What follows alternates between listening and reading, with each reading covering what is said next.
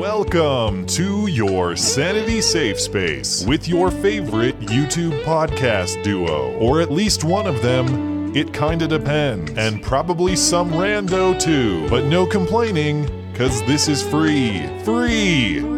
This is Beauty and the Beta bonus audio content. Hello and welcome to the show. This week I was a guest on WxLive with Jeremy and Lisa Kappell. You may remember Jeremy from his absolutely ridiculous firing in early 2019. He was the weatherman on the local news station in Rochester, New York, and in giving the forecast for Martin Luther King Jr. Day, he accidentally said Martin Luther Coon. The station fired him after the mayor and others went after him for his supposed racism. And Jeremy and his wife have put together their own show since. It was great to meet them and catch up with them. If you like what you hear, and I hope that you will, check out WxLive at kappellweather.com. Linked in the description. Thanks for listening and enjoy. All right, with that being said, without further ado, is it ado? I don't know. It sounds like a fancy French word or something. I bet you Matt would know what ado is. Without further ado, Matt Christensen, everybody. Hey, buddy, can you hear me? I can. Thanks for having me. Linguistics is not my expertise, so I can't. Okay. I can't offer insight on that. But it's a pleasure to meet you. Thanks for having me. Oh, and sure. in ridiculous times, your story still stands out as one of the most ridiculous I can remember. So, well, first and foremost, I know I've thanked you through messaging, but thank you for taking time to actually, the way you spelled it out was so logical. Yes. I don't even think anybody they could be all the way in the left if they want to be. They got to see the humor and the logic and what you put together. So thank you for that. With that being said, it's an honor to have you on the program tonight, Matt. And tonight of all nights, it's ironic we bring you on a night when social media is going crazy in the Kappell world. Are you having this issue, Matt? Matt's not. He's too cool for that. But let me know, Matt. Why? What's going crazy with you guys? I guess maybe I missed something. Okay, well, first of all, Matt Christensen, everybody. And if you don't know him, get to know him. On the YouTube, I put all the links on there. I put all your links on Facebook, and they shut us down. And I don't know if it has anything to do with you. Really? Because, they started shutting us down last night. First time. They stopped your stream or what? Yeah, twice last night. It had nothing to do with you, so I don't want you to take this personally. I don't stream on Facebook, so I have no idea. But I wonder what did it? Well, it accused me of using copyrighted music, which is interesting because I've been using the same music since we launched this program formally February of 2019, following my firing. And I had never had any problems with that music whatsoever at all. So they blocked it, took it down, and then we decided that we bring it right back up. And because it said it was for music reasons, we decided to pull out the Star Spangled Banner, right? Okay. The national anthem. Banned for that, for sure. That's unacceptable. How we were banned for that. Yeah, you say no more. It did, and it went straight down. And finally, the third time, we got up and running, and it was okay. It was kosher. I have no idea why third time was a charm, but it did. And so today I spent the day running tests on one of my test pages. And anyway, here we are, Matt. We're just honored to have you, but you know the state of social media. You've been doing this stuff for a while. I look back at your vlogging and your streaming career. You started off as a gamer. Is that right? Yeah, you must have gone really far back if you did the whole history that route. I did. Yeah, I started. I got on YouTube because I used to play a lot of Call of Duty, way too much. In fact, it was a big vice, and I would play a lot with my friends and family. And if you've ever played online video games, you know the sort of reactions that people have in online video games, at least used to before they cracked down on all this stuff. And so I got on YouTube because the interactions we would have with people would be so funny. So like, well, I gotta record some of this stuff and just post it. It was pure hobby, and I sort of grew out of that eventually and saw the world going a little crazy and started talking about it. And that is kind of the story of how my channel accidentally came to be. And I've been doing it full time for about 4 years now, but I've been on YouTube since late 2012, or no, early 2012, late 2011. So it was kind of and I'm going to have to, and I've told our son, he's 13 and he's really into gaming. I was like, look, I've got this famous gamer on, but he's not really a gamer now. Yeah, formerly maybe. And he's like, well, what did he want to know what you did wrong? I'm like, no, he didn't do anything wrong. He transitioned and he went above gaming. That's what I try to explain to him. Yes, you try to explain that to a 13-year-old. Son. So, Matt, you're and you have to forgive me because I accused you from being from Texas a week or two ago. That's not a bad thing. I didn't think you'd be offended by that. My wife desperately wants to move there, actually, and I refuse. I'm not moving in the southern part. Well, I mean, at this point, I would. Oh, that is attractive, actually. I would move about anywhere for the promise of being left alone. So I'll never say never. But there you go. But she'd really like to live down there. Yeah, we live in Bozeman, Montana. I've been in Montana for quite some time. My family is originally from Twin Cities, Minnesota, and then we moved out here when I was younger. And then I did my college and early career tour on the West Coast in Portland and the San Francisco Bay Area. And I had to leave Montana to appreciate Montana, and I'm glad I did because now I never want to leave. I love it here. Unfortunately, the things that are great about living here is what is attracting the people who ruined a lot of other states to come here and do their best to ruin it here too. So, well, I don't know. I don't want to leave, but they might make me.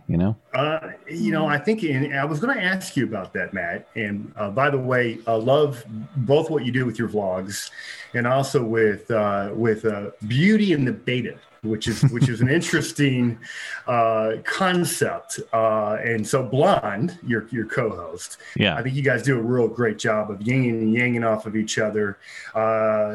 She keeps it hip for you, by the way. She is the spice to my milk, if you want to put it that way. Yeah, yes, absolutely. We have different styles, and but we work well together, and it's been a good project for many years.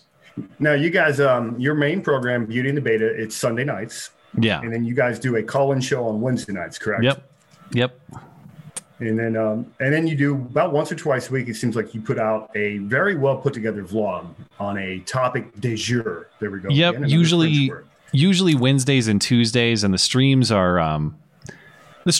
as you'd expect on a stream. It's less formal, more off the cuff. I mean, we're going through a series of topics, but it's interacting with our audience, and it's not scripted. When I'm doing the stuff on my own, I really want to be laser focused and get through information as quickly and as efficiently as possible. And that's how I encountered you guys. Was I remember seeing that story, and just the more I dug into it, the more absurd it became. And it was one of those stories where it's just so silly on its face, but I felt so bad for you guys too, because you have the employer totally just throwing an employee under the bus unfairly, but in that case you had city government getting involved. Like, what did city government have to do? They have nothing to do with any of that. Well, and it's interesting because I was following your story out of Portland. What is it? Ted Wheeling, is that his name? Ted Wheeler, yeah. Wheeler. And watching his reaction to the mob, BLM and Antifa, and so they got rid of the Chaz, is it? And then now they have a Raz, is that right? Well, now I guess now they've taken it down. Since I posted on Saturday, the city has been in negotiation with the Razistanis, the autonomous zone inhabitants, militants basically. Some of them are actually armed and enforcing checkpoints. And at the center of this controversy is basically a family that failed to pay for their mortgage. And they've had 2 years to do this. They didn't do it. They went through a whole legal process. They got evicted. And the mob is defending them from eviction. And Ted Wheeler sent in the cops to try to bust this up and force the eviction.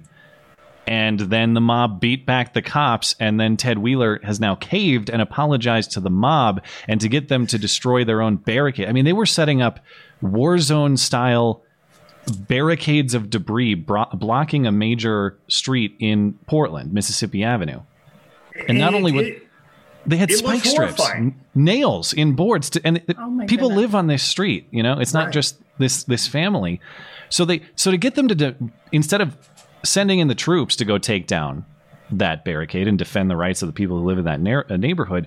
They caved to the mob. They said, we're sorry. And now the family has raised so much money on GoFundMe, they'll just buy the house back from the developer that bought it. And it's since come out, too, that family actually owns a second house immediately nearby. So it looks like this whole thing has been basically a money-raising scam.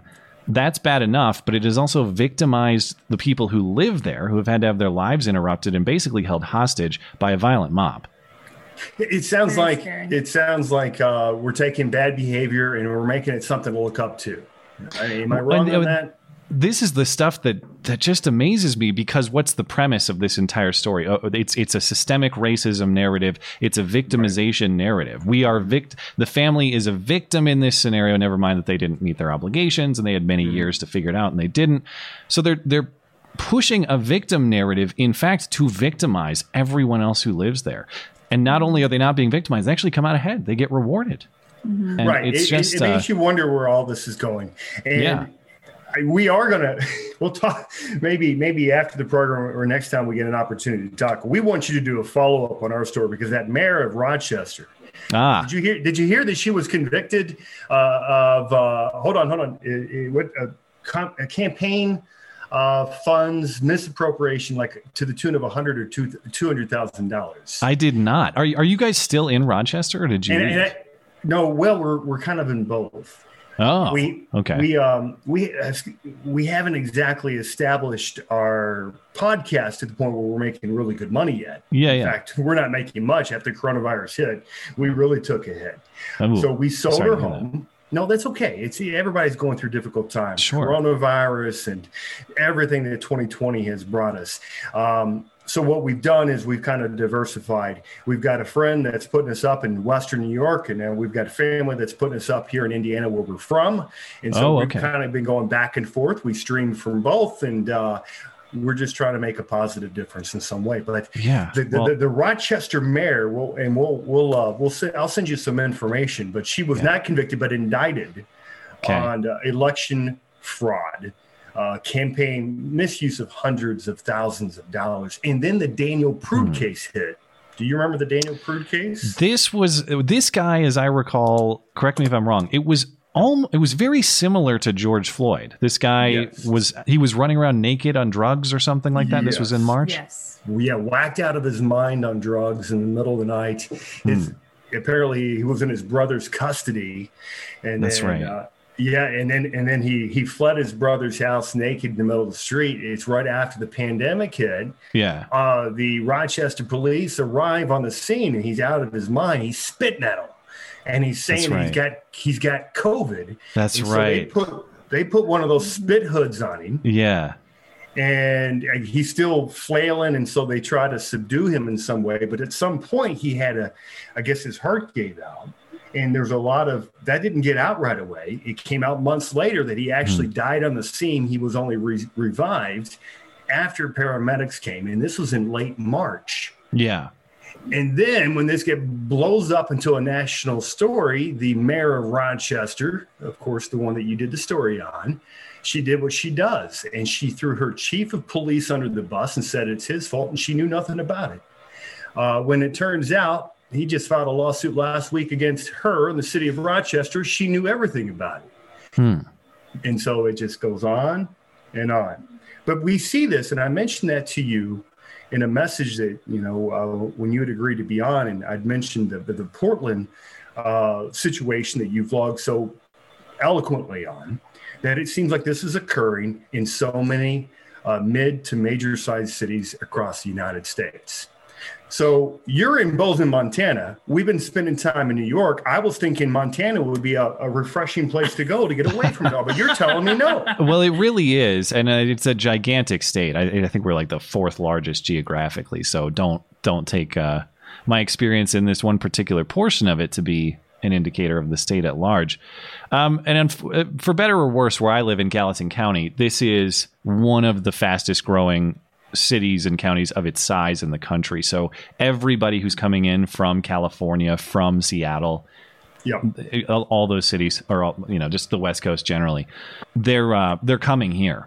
So that and it's kind of you never know. You know, like my wife's a California refugee, but she wanted to leave California for a reason, you know? Right. So every time you see... What part of Cali is she from? Well, she's originally from the Bay Area, and then she was living down in LA before she moved here. And yeah, so you never know. Whenever I see the plates, I always wonder, it's like, all right, are you a person who left that state and knows why you left and you're here to escape that? Great. Or are you a person who wants to vote for all the same things that ruined California, and you're coming here to ruin it too?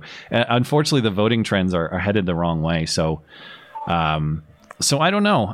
We're not going to leave anytime soon, but I think about places like Wyoming. I think about South Dakota. Some of the neighbor states are looking awfully good. And cost of living in those places is so much lower too. Just the market reality of so many people moving in here. It's not as affordable as it used to be. Sure, and I can understand that. And I heard you talking, it was on another podcast. Yes, I've been watching your stuff there, Matt.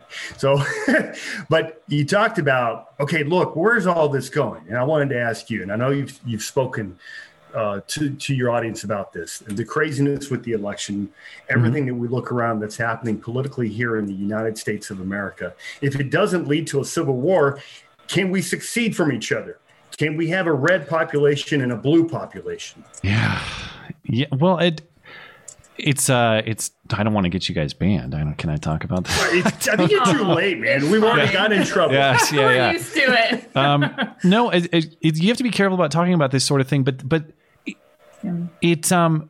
you shouldn't have to be, because the reality is, I think the political reality is, you have this rift that's been happening. I've been characterizing as Bill of Rights or nah for quite a while now. Just that is to say, do you believe in the fundamental values and the legal principles of the Bill of Rights or not?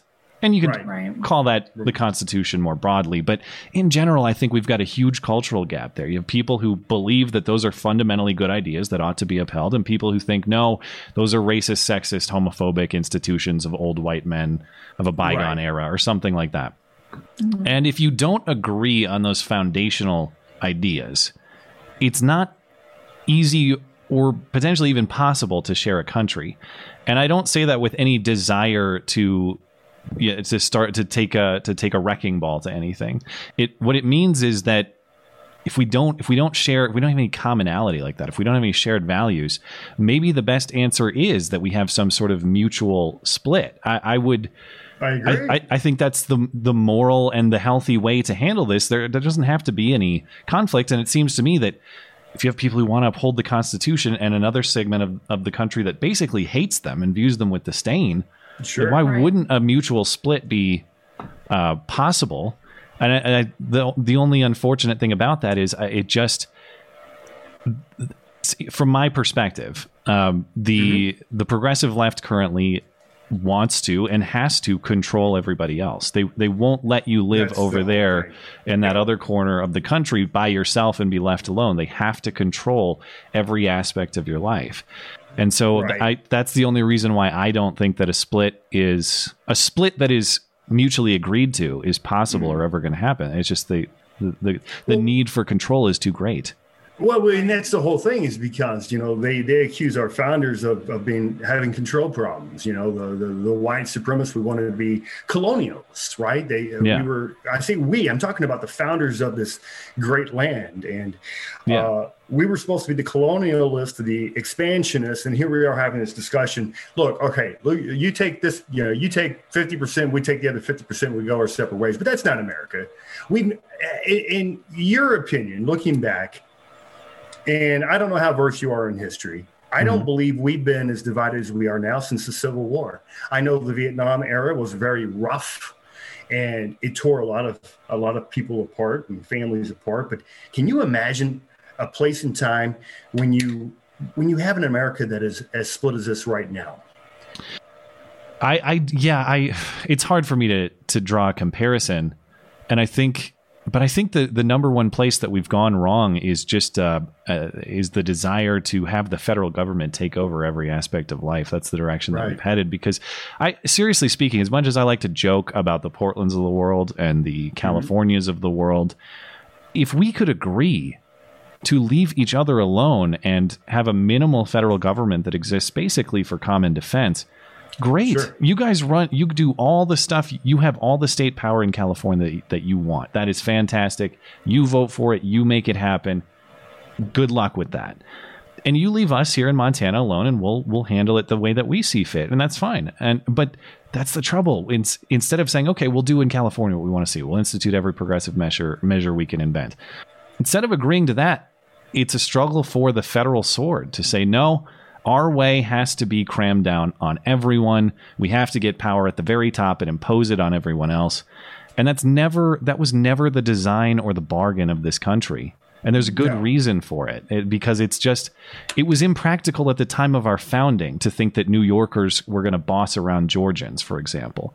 That was when our country had probably 10% of the population that we have now. Hundreds of millions of people. If you think that we're all going to get in line for, whether it's Joe Biden, Kamala Harris, or Donald Trump for that matter, it doesn't matter who it is. If you have a country of that many people that you're trying to run through centralized orders, it's just not going to happen. So I don't know.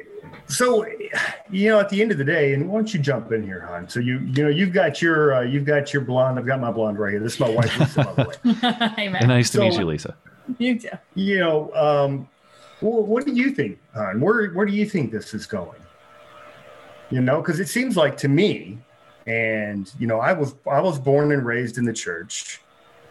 And we were warned of a time in the future when right will become wrong, wrong will become right, and people will turn a blind eye to wrongdoing, and and criminality will become rampant. Come on, and I don't know your beliefs on faith or religion, but I mean, does it sound kind of like what we're going through right now, there, Matt? Well, I am not. I am not well versed in theology either, but it's interesting you bring that up, because this has been kind of an ongoing thing on our stream. I've always been kind of a religious, I guess an agnostic, or kind of I guess you could say non-believer, but not a fedora tipping militant atheist. You know what I mean? Just someone who's looking for that, I suppose. But I have trouble connecting the dots sometimes.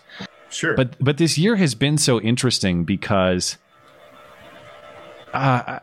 I guess I just see that human beings have a kind of a natural need to find faith and meaning in something.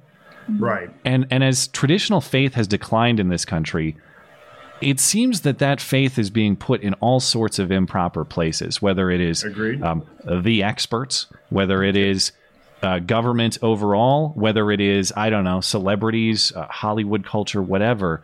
Mm-hmm. Just kind of going down this philosophical path myself. I think a lot about these things, because to have any morality in my life whatsoever, I have to grant the idea that human life has inherent value. Otherwise, basically everything falls apart. Yeah. Absolutely. And if human life has value, if human life has purpose, where did that purpose come from? Who or what created that purpose? What is its origin? That's kind of where I'm at in this particular area of my life. And it's been accelerated. Like I've been trending toward more curiosity and interest in faith for a little while, but it's been accelerated this year just by watching people like I watched a video of a guy who went to the Trump rally in Georgia the other week.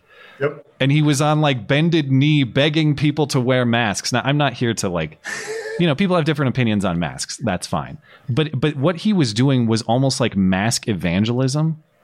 And it was bizarre. And this is the sort of thing where it's like, man, if we have to find that in something, we're looking in the wrong places. We need to return to tradition here. So 100%. 100%. When coronavirus becomes your God, I think we have a problem here. Yeah. When really government bizarre. becomes, and where we're sitting, government, it's right? government. When government becomes your God, you got a breakdown of morality, and it's systemic. Okay. Yeah. You've got large sections of your population that's looking to the government as if they are the highest level of humanity, when in fact, vast majority of them don't have a lot of humanity in them, because proof is in the pudding. If they did, we'd be in a much better place than we are right now. And you wouldn't have criminals, and you wouldn't have thugs and organizations running so many of the major cities across the United States. Yeah. Well, Yeah, do you think that this? I think a lot of it has to do with the fact that we've become so complacent. Do you? Maybe looking for. And you're talking about American influence. You're talking about overall. You're overall American. I know that there are exceptions, but all else being equal, it's easier for you to sit on the couch and not worry about food and not worried about clothing and having a place to stay in this country than probably anywhere else in the world.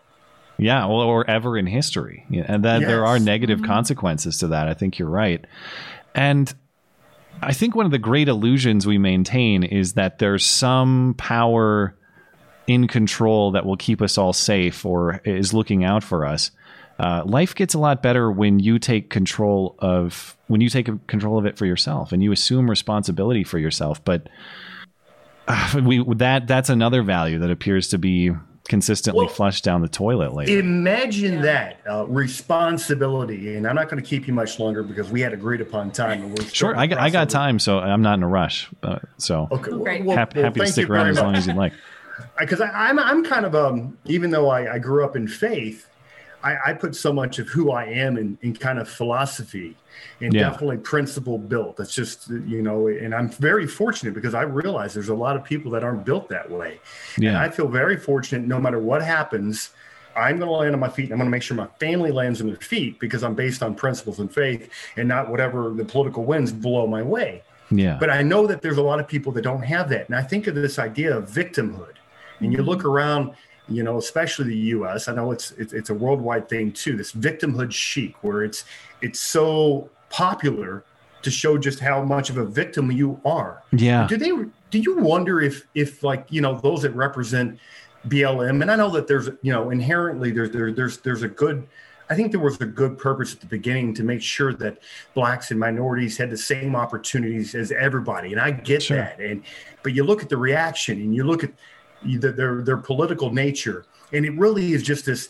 It's like a contest for who can be the biggest victim, and that rubs me so far the wrong way. Yeah, I believe I was brought up in my mother. She's right upstairs, by the way.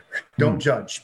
Don't judge. No, I got a lot of admiration for healthy, intact families these days. That's a good thing. Right? It's a good thing to have, man. The family's being tossed under the bus too. So it's good you guys are doing it right. It is. Yeah. But she taught me, among all the things, hard work, responsibility, and faith. Yeah. And responsibility, if you break it down, it's the ability to respond. If you take that away, you take away responsibility. That means that you don't have the ability to respond, which basically means you're powerless. Exactly. And is that the goal?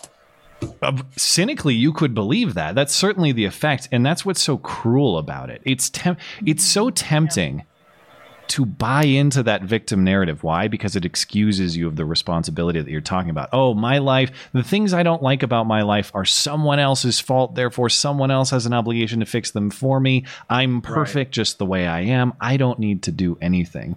The cruelty of teaching someone that is, what is the effect? They never try.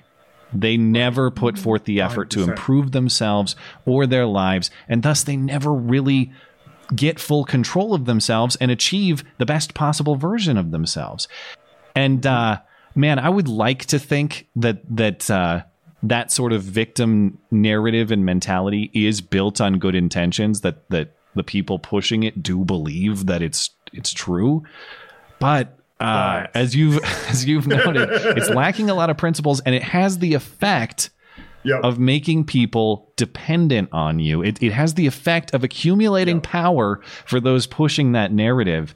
And I used to be bright-eyed, bushy-tailed. I used to be happy-go-lucky and believe in the good intentions of people, and I still try to. I think we have an obligation to assume good intentions until malice is proven. But man, this year, more than any other, is like, I don't believe anything put in front of my face. Exactly right. I assume malice frequently, whether I should or not. Yeah. Right. You're not alone. When you have, and I've watched enough to know that you've been accused of being a conspiracy theorist. Am I correct, Matt? Oh, yeah. It's like every time I question what the government's up to. Oh boy. Or what certain politicians are demanding. How dare you? Every time I question it, you're a conspiracy theorist. Well, yeah. You know what? why don't you just take it for what it is? Okay. How do you feel about it? How do you deal with that? You know, I mean, do we just run around with tinfoil hats all day and say, that's just the way it is, we're crazy? Or how do you react to that? My go-to, I would say if anyone accuses me of those sorts of things, I would react the same way that I do with most things. I just apply the Socratic method, man. Just ask questions. Why do you believe what you believe? And anytime someone asks me why I believe what I believe, I will either say, I don't know, I don't have a basis for this view, or I'll have thought about it and provide the reasons why. But if someone makes that sort of accusation, you ask, well, why do you believe that? And they have nothing but name calling or whatever else. Right, exactly. Maybe they won't. Oftentimes, I have found that if you just ask people questions in good faith and try not to attack back, you might not win in the moment. You know, people are trying to dunk on you. They're trying to win the argument or whatever. But if you can just get those gears spinning a little bit in someone's head such that they think about it later. Yep. I've had all sorts of these conversations with friends, whether it's, the current coronavirus stuff or gun control or any sort of political issue. And rarely do people go in the moment, you know what, you're right. Yeah, I was wrong. You're right. It's not this is different though than Twitter though, where you're going to get instantly, you're going to be name called and you're going to be shamed and you're going to be labeled and whatever else. But at least in person, they're not, like you said, they're not going to necessarily. You just got to get those gears spinning, and it happens to me too. People change my mind all the time. It's a great feeling to get home after thinking about a conversation and realize, oh, you know what? I don't really have a basis for that belief of mine. Why do I believe that? Right. And if you can't answer that question, it's probably a belief that you shouldn't hold. But yeah, it's I try to remember it's tough these days because there's a lot of people trying to throw shade at you in that way. People trying to attack you. But I remember because if you go way back, even before my video game stuff or like during that, yes. I used to be one of the good Democrats. I used to be an Obama voter. I used to be one of these people. And then they turned their backs on free speech and other values important to me. And that got me questioning, well, what else are they wrong about? Here we are. But the people who persuaded me a few years ago, we're talking like 2015, 2016, all of them, none of them beat me into submission. None of them said, you know what, you're an idiot and you need to believe this. Mm-hmm. All of them chipped away at me with good arguments and in particular humor. They made it fun. And so I try to remember that, as tempting as it is, because these people are trying to beat us into submission. I try, as much as I want to beat them into submission sometimes. That's exactly right. That's exactly right. If I can ask, and we don't want to drag this out much further because your time is precious and we appreciate everything you've done to be on the program. Can I ask you, who was one of those maybe mentors or role models that you looked up to that maybe helped to change your mind? Oh, there were all sorts of people. And actually, there are people not necessarily like there were people in my personal life. And actually, Blonde and I have kind of gone through this together. So she was big in that way. But a lot of people who changed my views were on YouTube, through YouTube. And they're people with whom I haven't actually interacted a bunch personally. But like back in 2016, like the Steven Crowders of the world, the Dave Rubins of the world, Milo was really influential on me. It's just people, and they were so. All the stuff, all the events they were doing at the time, that was the approach that was so persuasive. It wasn't like, oh man, aren't leftists a bunch of idiots? Aren't they terrible people? It was like, well, here is a series of flaws in that reasoning, and also here's a series of great jokes that really hit the point home. I love it. And yeah, it's YouTube is great. I mean, YouTube has changed a lot of minds, mine included. That's why they want to get control of that. Yeah. But, right. And that's what, and I was going to bring that up, but we don't have to dwell on it because right now I believe so much of this stuff that's happening on social media, it is sensitive. You have developed a wonderful platform, and I encourage each and every one of our followers to check him out. I've got all of your contacts, by the way, and all your social medias attached to this YouTube feed. I had it on my Facebook feed, just so you know, brother, but Facebook said no to that. I don't know why. Okay, they said no to linking to what? My website? No, they didn't. But they took me down right as soon as we started today, and I didn't play any music. We ran just the stream. Yesterday. Yeah, that's weird, man. So I decided, I'm like, all right, what could it be that's triggering? I had a whole ton of links that were for you, so I took it down. But with that being said, And then last week, YouTube comes out and says, anybody that questions the integrity of the election. Yeah. And what are your thoughts on what YouTube is doing? Well, it appears that YouTube has been intent on, if not killing itself, turning its back on the reason people enjoy it for quite some time. Susan Wojcicki, the CEO, her entire tenure has been chipping away at everything that people love about YouTube. And if there's one thing that drives me nuts, it's people who don't understand why people like their product. And if you have a wildly successful product and the people running the company don't appear to understand why people enjoy it, that's just baffling. That's a problem. YouTube is a classic case, and YouTube will continue chipping away. It's been steadily creeping for some time. First, it's just Alex Jones, and then it's you just can't say the name of the whistleblower last fall, and they try to do these little tiny things. Well, now you're talking about banning the perspective of something like a third to half of this country. Yes, you're talking about gigantic portions of the country, and you're talking about political viewpoints, which has to be at the center of anybody's view of what the concept of free speech should encompass. Like political viewpoints that's got to be covered. All right, this isn't like some weird fringe end of the concept of free speech. So YouTube will, I really think 2021 will probably be the year that this sort of content, like the sort of content that I do, and if you guys get political over here, maybe you do, and that end of YouTube it's probably going to go away either by force or by necessity, because a handful of big people get the axe and they move on to a new place. But and I don't want to jump through those hurdles, but the reality is YouTube is successful because of the people that people want to watch on YouTube. It's not successful because of Susan Wojcicki or any of the people running the company. And Susan continues diverting traffic. In that blog post about this new rule, she bragged, we've diverted pretty much all political searches to ABC News, CBS, NBC.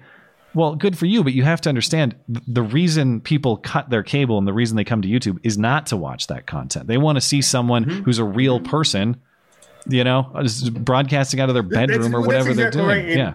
Right. And we can bring this down for a closer map because, again, I appreciate your time. When I was in TV for 18, 19 years, that's one thing that I identified with because you would have these consultants that would come in and tell you how to do your job. Okay. And keep in mind, 90+% of the consultants are failed TV journalists. They failed in TV and now they're going to work for a company that comes in and tells you how to do your job. They should probably be in government work. I'm surprised. I agree. I agree. But my biggest complaint when they would come in and they would make some good points, hey, make better eye contact with the camera, project your voice, wear nice clothes. I agree. Okay, I got it. But when they tell me to put the emphasis on the product and not the person or the personality, I think there's a disconnect there because people connect with people, not products. Just my opinion. I think you're right. And so YouTube, if Susan is so foolish as to believe she can axe all the content that people love there and think it's fine, like, you're a fool, lady. People will just find that content somewhere else. And I love that they're always surprised whenever they ban people on YouTube or any other social media and those people set up shop on some other platform. I can't believe that they now have a presence on this far right Nazi platform over there. But it goes to show, you ban people, they still have an audience. People like consuming that material. They just go to where it's available. It's not. That's right. It's easy to foresee, but they 100%. Act like that's a surprise. You're not going to ban. This is what worries me is like they'll never stop until you cease to exist. Essentially, it's not that you have to go somewhere else and do it over there because we don't like you. It's like no, you can't do it anywhere. We'll chase you around forever until you stop. It's scary if you ask me, my friend. So if you have one up and coming social media that you would recommend to a friend, who would it be? Oh man, there are a lot. I do know that that Parler and Rumble are doing pretty well. Those are backed by Dan Bongino, and so I've set up shop over there within the last little bit. BitChute is also doing great for video content, and the only bummer on those places is they're not offering streaming yet, but I'm told it's coming. Okay, and we've been streaming our show on DLive as a backup for since like spring or summer. We've been on there for like half a year, and DLive seems to function really well too.